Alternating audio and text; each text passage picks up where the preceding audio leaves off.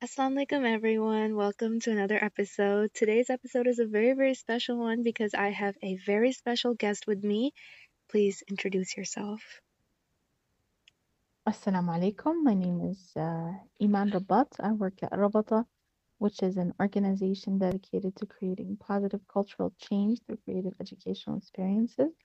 I'm the education director there, and I lead um, three different programs for online learning about Islam. We have Ribat, which is a program for women, Roboteens, which is a program for teen girls, and Dragonflies, which is a program for kids. Um, I teach fiqh and I teach Quran and I teach other fun stuff as well, in addition to being the education director. I'm happy to be here today. Grateful for you to come on this episode because this is a pretty big topic. Periods are a pretty big topic for lots of people because a lot of people don't necessarily, well, for a lot of younger girls, maybe they didn't grow up learning about this or you just have questions. I know that there's so many, like, if you can do this, if you can't. So, alhamdulillah, I'm very grateful that you are on this episode with me because I don't think there's anyone else that could do it better than you. So I went on Instagram and my Discord and I asked my audience to send in their questions regarding periods and everything of that nature. We collected the most common questions that we saw repeating. And so, inshallah, here, absolutely anonymously, we are going to share them. So, the first question, just periods in general. Why can't we pray on our period? I know that some people think that it's a cultural thing where it's like you're impure, you're not good enough to pray. Some people have like different taboos about it. So, what is the real reason? Okay, well, first of all, yes, there's always so many questions about periods. I teach several classes about this topic in specific or about fiqh in general. And subhanAllah, the more you know, the more clear all the questions can be once you get your solid knowledge from A to Z. So for today, we'll just answer the questions that you have. But I also want to encourage everybody here to try to get yourself in a class. The topic here would be fiqh. You might take a specific fiqh of menstruation class or take a fiqh of worship class, and that will give you a 360-degree view so that you know all of the context of your questions and not just the answer to one specific question. So for example, here we have this question about why can't we pray on our period? It might feel like that is putting women at a disadvantage, like maybe women are less than men, or women have time in their life when they're not as good or not worthy of worship. But that is not, it cannot be further from the truth, subhanAllah. When we're on our periods, the fact is that we are now in a state, it's a spiritual state, and it's called janaba or hadath. This is a spiritual state of impurity. Now we're all familiar with this state when we fall asleep or when we use the restroom, then we need to make wudu, correct? That's because we're in a state of minor janaba or minor impurity. We also can't pray when we're like that, and that applies to both men and women. When we get our periods, we are in a state of major janaba. And so until that period ends, then we cannot pray. Same as when we use the restroom or when we sleep. But instead of needing a wudu after a period, we need to make ghusl, which is basically just washing the whole body with water. Um, Janaba or hadath does not happen exclusively to women, it also happens to men and women in other cases. Of course, men don't menstruate, but there are other things that would put a man in that state that he would also need to perform ghusl. Same thing for women. So it's not, periods are one of the things that mean that we cannot pray until we have our ghusl.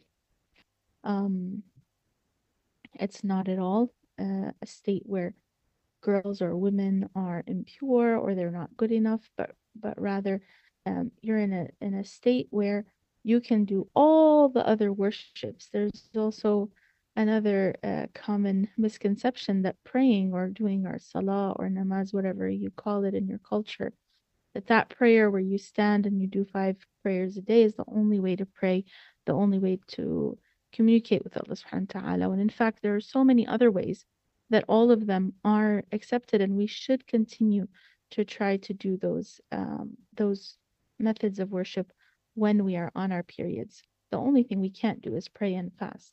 but we can still do dhikr, we can still do dua, we can still do adhkar, we can meditate, think of Allah subhanahu wa ta'ala, stay in remembrance of Him, read hadith, learn about Allah subhanahu wa ta'ala and the Prophet sallallahu alaihi wasallam. So there's a lot of things that we can do. There are just a few restrictions on a couple of things that we cannot. I hope that helps and that answers the question. Yes, it does. Thank you so much. Alhamdulillah. Beautiful answer. So, I hope that covers that. I know that that's a big question lots of people have. So now, getting into the nitty-gritty of stuff, the do's and don'ts, which is definitely it's a lot sometimes because people have so many different things that they've heard. So the first one that a lot of people sent this one in, especially on my Instagram, is it haram to cut your nails and hair during your period? All right, well, that's a good one. And that's one that I had when I was a teenager as well. So I can appreciate the wanting to know, mashallah, and just wanting to know and wanting to apply your deen to the full and in the correct way. You know that you're rewarded for that. So alhamdulillah that you all are thinking these thoughts and trying to understand what to do and what not to do. So first, when I look at a question like this, I see the word "is it haram," and I think to myself, "Oh gosh, we want to step away from the way of thinking of haram versus halal. There are things that are haram that are pretty basic. We know what they are. It's haram, it's forbidden. Haram means something is forbidden, and you are what a person who does the act is punished, and the person who does not do the act is rewarded for refraining from it. So haram is really a big word, and I would not apply it to the situation of cutting your nails and hair during your period. It seems to be a cultural understanding. I had asked a scholar at one point and she said that she had researched this and it seemed to originate with the more Jewish or Christian way of thinking, and somehow it got transferred into Islam. She was a scholar of fiqh and she said that she did not find any evidence to say that we cannot cut our nails or hair during our periods. So that is to clarify that issue. And again, circling back to that, the thinking of haram in our deen, we don't want to be looking at that line of what's forbidden and what's allowable, but rather we want to try and look at what's good, better, best. Acceptable should always be the baseline for what we do or do not do in our deen, inshallah. Inshallah. That's beautiful. I agree with that so much because now I feel like everything has been, is it haram or is it not haram? And it's like no one really is in the middle, just, acceptable and not acceptable. So Yeah, I love and that. in our life, we don't look at, oh, am I gonna fail if I do this thing? We're always looking at, I want the A, I want the B, I want the A plus. So we want to look for that rather than look for what's the pass line. You're right. Yeah, Very few students look at their exam and say, what's the minimum required to pass? Let me just not fail this exam. But rather, let's do all the things that we can do, inshallah. absolutely. Inshallah. The next question is again another popular one, and I know that you probably saw this one coming even before we decided on these questions. Can you hold and read the Quran? I know that this differs by different madhab, but what is the most popular opinion? Some people say you can recite it, but you can't touch it. Some say you can hold it with a tissue or like on your phone. But what is the correct say on this, inshallah? Or the acceptable Okay, say? absolutely good. I was going to comment on that first. So the phrase, what's the correct say? Well, we have our four imams, right? The leaders of the four madhahib who came up with the methodology for looking at the Islamic sources. These are four scholars that we trust inherently. Imam Abu Hanifa, Imam Shafi'i, Imam Malik, and Imam Ibn Hanbal. These are four scholars that all of what they say is correct. We respect and we acknowledge all of their scholarship and all the learning that they did. They are the scholars of the Sunnah, and they took the original sources, which are Quran and Sunnah, the life of the Prophet ﷺ, his words and actions, and they interpreted from those sources our fiqh rulings. So that's why you see different rulings on different madahib, because though they may have seen the same hadith, the same action of the Prophet ﷺ, but they may have interpreted it differently based on the way that the methodology that they had put together. So this is my very long way of answering your question, but I want you to really understand the reason why we have these four madahib. Um, let's compare it to diets, right? There's a huge diet culture out there, but everybody's got their own idea. You got the intermittent fasting people who have their system where you can eat whatever you want in a certain amount of time, but then don't eat anything else. You got your keto people who say you can eat all day, but there are some things you can eat, some things you can't. You've got your Atkins people who say you can eat whatever you want, but don't eat any carbs, and so on and so forth. So everybody's got their own method, but they're all reaching for the same goal of a healthy life or of weight loss. So here with our madahib, they have different ways of interpreting the hadith and the sunnah, and that's why we have slightly different rulings. So when you say, can you hold or read the Quran? This is definitely going to differ by madhab. So you are going to see that people have different opinions. And that's acceptable and they're all respected. I will answer though, just as a general response. It is not permitted for anyone in a state of major hadath. Remember, we mentioned that in the first question. You're in a state of major hadath, so you shouldn't be reading Quran until you've done your ghusl and now you are in a state of purity, a spiritual state of purity. Now you can hold a Quran which is written on a paper or in a book form, and you can recite it out loud or in a low voice. Now, if you're outside of this state, the the origin of the ruling is you cannot touch anything that has Quran written on it, and you cannot read it aloud. But you can still read it in your heart without moving your tongue and lips.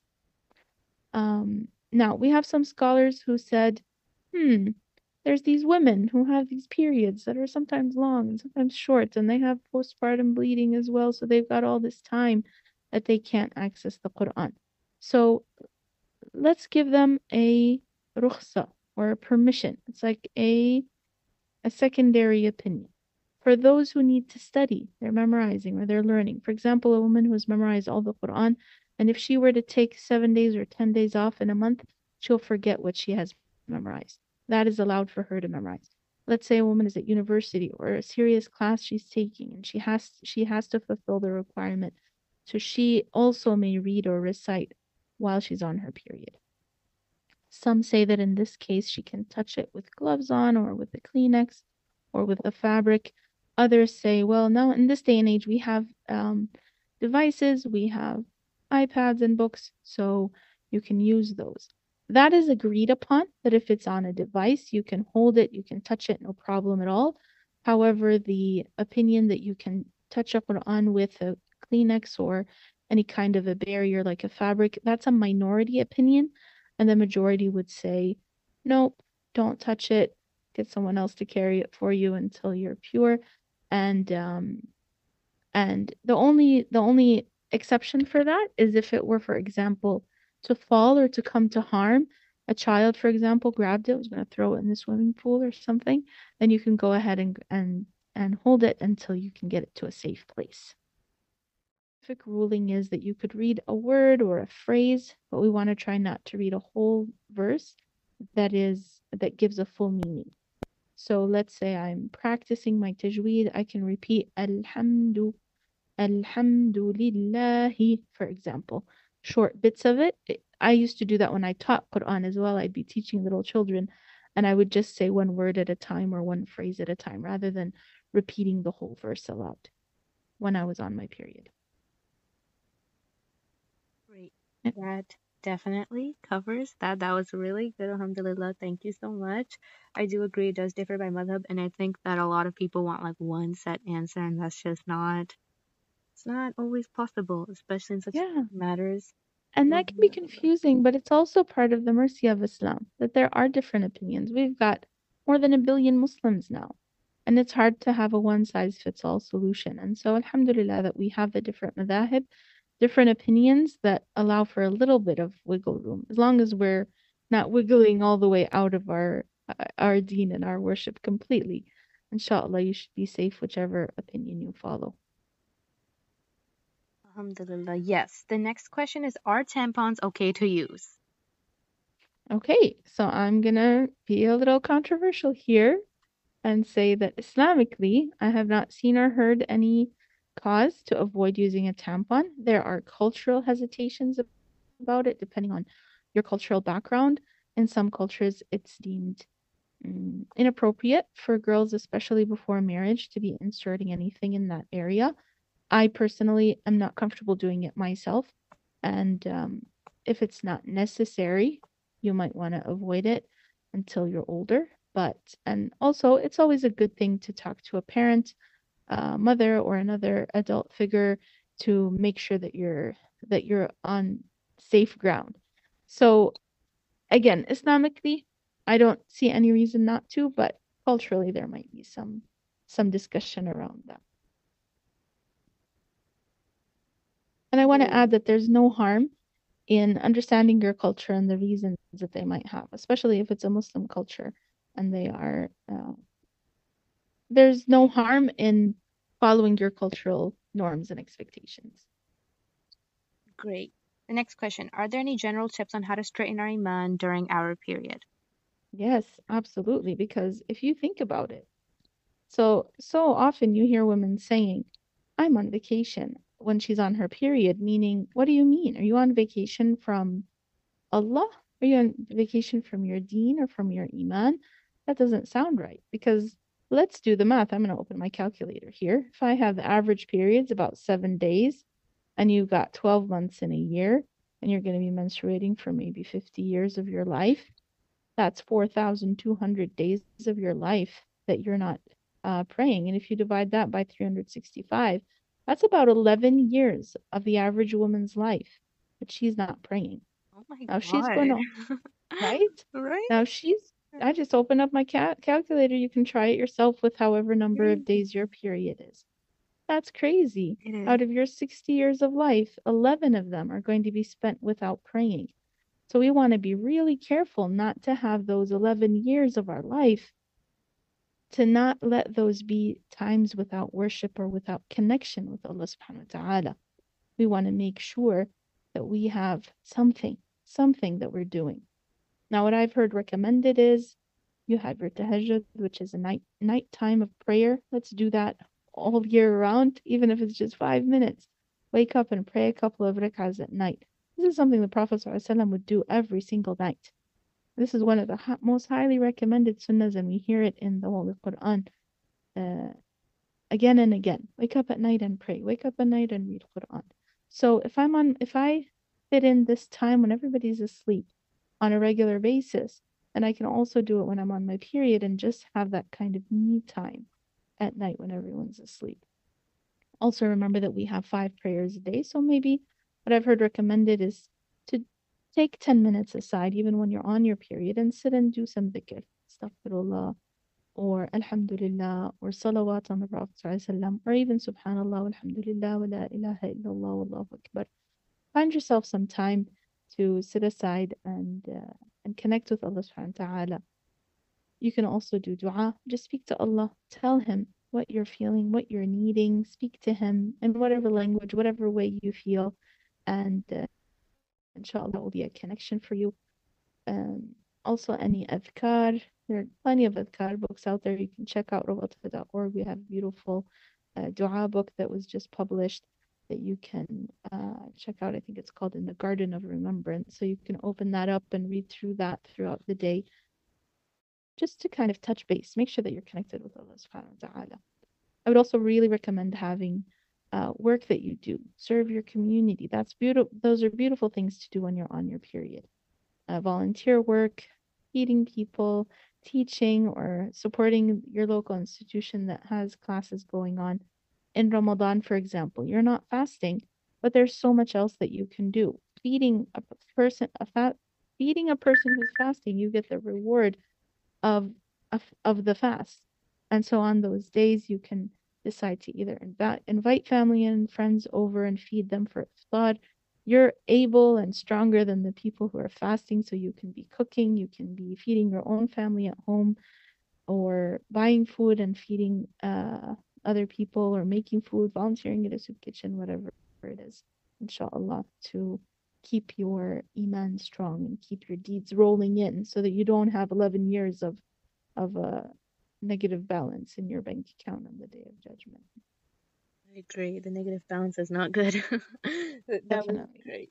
So here are some end of the period questions that I saw come up quite often. When do we exactly know we can do the ghusl? Because some people say that they do it and then the period tends to come back and then it leaves them doing multiple ghusls in one day. Right. So that can be confusing, and we want to make sure that we don't lapse into this cycle of making ghusl and then you're on again, off again. That can be really frustrating.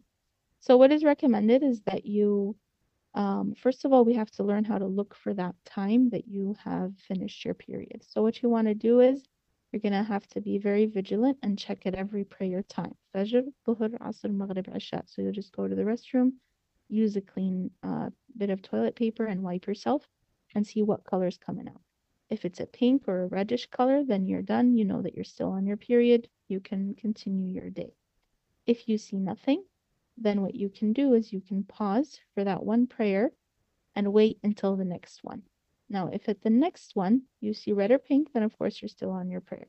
You're still on your period. So sometimes your body needs a little bit of time to kind of decide which way it's going to go. So this buffer of one prayer time is really helpful. So you can skip that prayer, the first one. If at the second one you find that you're done with your period, then you can do a ghusl before the end of that second prayer time and you're going to make up the first one. You want to make sure that we are minimizing the number of prayers that we miss. Because this prayer is a covenant with Allah subhanahu wa ta'ala. Really, really important. It's one of the pillars of our faith. So we want to make sure that we're not thinking, oh, maybe I'll get it tonight. I'm not going to check until tomorrow morning. No, we got to be checking every prayer time, make sure that we don't miss out on the blessing of the prayer. So finally, how do I know that it is actually over? So that buffer time is it's just because you didn't see the actual sign. The actual sign that you're actually done is a specific discharge of specific color and texture. So it's kind of a thick white bit of discharge that you're going to see when you wipe. Sometimes we miss this because we're not looking for it, but as you start this practice of checking regularly, inshallah, you'll start to see this very specific color. It's not transparent, it's a thick white discharge um that it's kind of like jelly, I would say, but white in color. And then once you see that, you know that you are done with your period. And in Arabic, this is called al-Quds al-Bayda, or the white. Not clot, but something like that. So once you see that, you know that your period has ended. And if you don't see it, but you also don't see blood, then as I said, you can wait for one prayer and then catch yourself in the next prayer. So I hope Beautiful, that helps. mashallah. Yes, the buffer prayer, really good tip. I think that Mhm. definitely works. That is something that I do too, and it's pretty foolproof majority of the time. Alhamdulillah. Yes. Yeah. So, the next question, if I thought my period was over, I prayed, but the next day comes back, will I get, this is the term they use, bad deeds, for praying in that state since I didn't know. No. Oh, goodness. Of course not. You're not going to get bad deeds. As long as you've done your best effort, inshallah, Allah will accept that. And Allah also knows that our periods can be very confusing and very temperamental. One day it's here and one day it's not. And so you just do your best. Be sure to be checking at every farad like we talked about. Um, and then inshallah you're in the safe zone. Perfect. Okay, so some women struggle with very long periods. Is there a certain amount of days or time frame that we should kind of have that Islamically requires us to start praying even if we haven't finished? So this is also going to differ based on madhab, and I know two madhab because my father was Hanafi, my mother was Shafi'i. So those are the two that I've studied, and I'm going to give you the answer based on those two. The organization where I teach, we are Shafi'i, and so I can tell you that it's 15 days. The maximum of the period is 15 days, and if you bleed on the 16th day, then you're just going to um, do your ghusl and enter into the days of being without period. Now, this state that you're in now is called the state of istihada, right? Or continuous hadath, continuous bleeding. There's a few specific rules about that, so you might want to look into that. You can check out what the rules are for istihada and make sure that your prayer is correct because you're still bleeding, so you need to make sure that you have a fresh wudu at every prayer time after the adhan and that you go directly from wudu to prayer. All right, so that's an extensive period of bleeding. Now, just as a sub note, there are other opinions. I know that the Hanafi madhab is 10 days maximum, and then there are other opinions that I'm not going to go into just to avoid confusion. Right. Yes, the 10 days. That's personally what I go with. And I Sure. think that having a time frame is pretty useful in some cases. So alhamdulillah. Okay, our next question. This is a moment. This is the star of the show. This is a moment, okay? So Mm. some women struggle with their periods and receive hormonal shots, and these shots tend to delay their period or shift around their cycle. However, it becomes very difficult for them to be consistent because one week it'll come, one week it won't. Sometimes you're just spotting for 3 days and then it's over. Sometimes the side effects is spotting for a month. Is this considered a sickness? Is this considered a period? What should we do for Ramadan and prayers? And of course, I know that like we mentioned a little about madhab about the 10, 15 days, it depends. But how many days these symptoms can come and go? What should be done? And especially in something like Ramadan, which is coming up.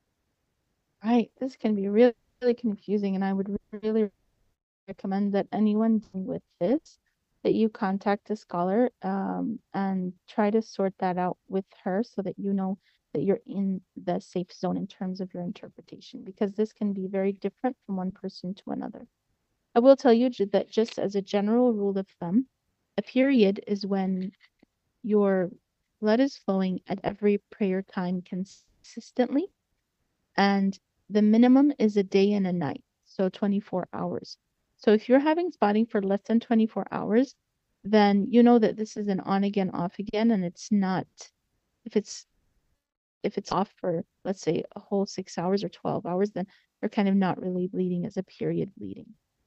Um, so that's for the minimum.